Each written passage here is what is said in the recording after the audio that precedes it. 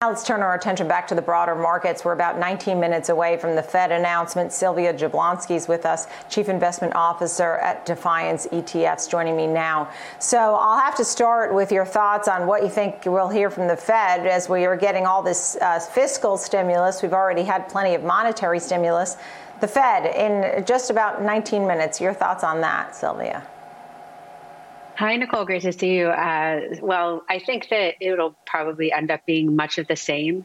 I think that, we'll expect to hear that there won't be rate hikes anytime soon, or if it is anytime soon, that means 2023 and beyond.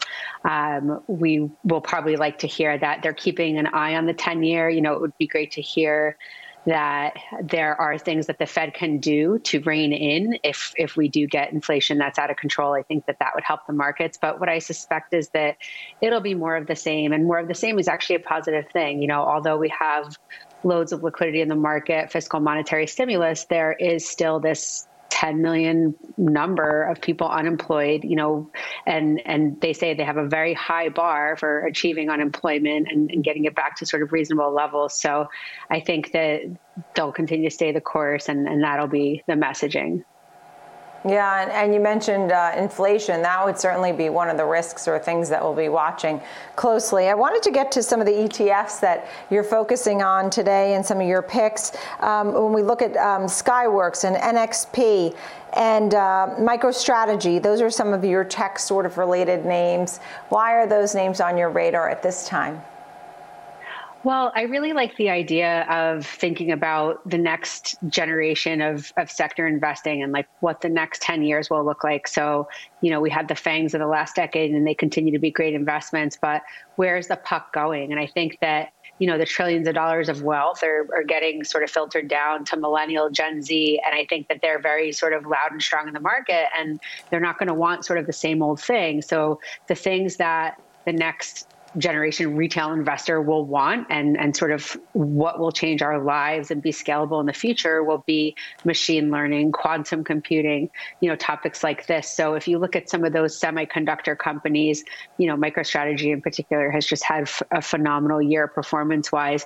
They are pretty much the components that go into machine learning, processing big data, things that help us sort of process information and create these probabilities that help us in the healthcare sector, that help with AI, innovation, technology, just the idea of big data and machine learning, cloud computing is essentially, I think, the future of technology.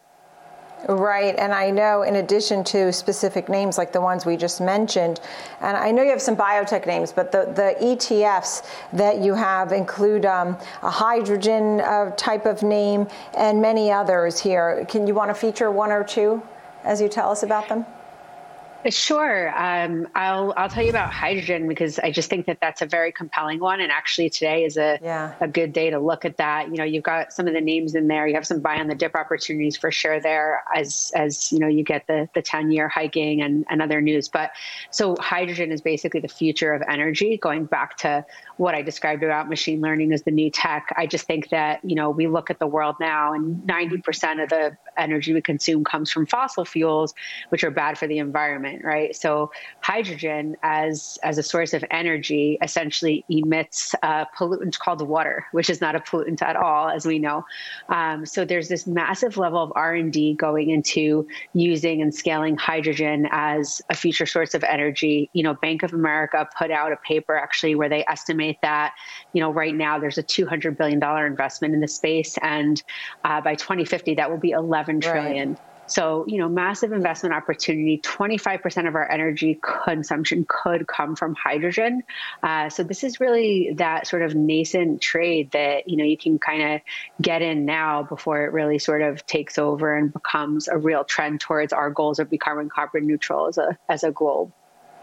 Yeah, I saw QTUM, the ETF. There's so much to focus on here, as well as the biotech land. You had a little bit about biotech. So you want to explain that as well, Sylvia? Yeah, and Nicole, you and I have been talking about biotechs for years now, and I continue to just love the space. I mean, I just think that You have the aging baby boomer population. You have sort of this real move with the FDA on expediting approvals and pre-approvals, and the change of insurance and how we view sort of the drugs that people can try has changed too. So that really bodes well for biotechs. Junior biotechs are interesting in particular because they put 70% of their revenues into R&D.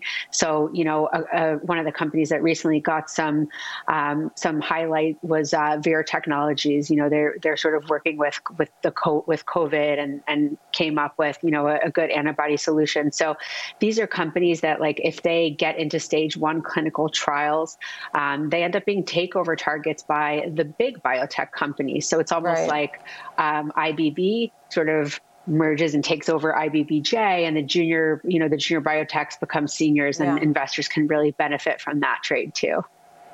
Sylvia, great to see you. Thank you always. Sylvia Jablonski, Chief Investment Officer, Defiance ETF. Sylvia, thank you so much. Great to see you.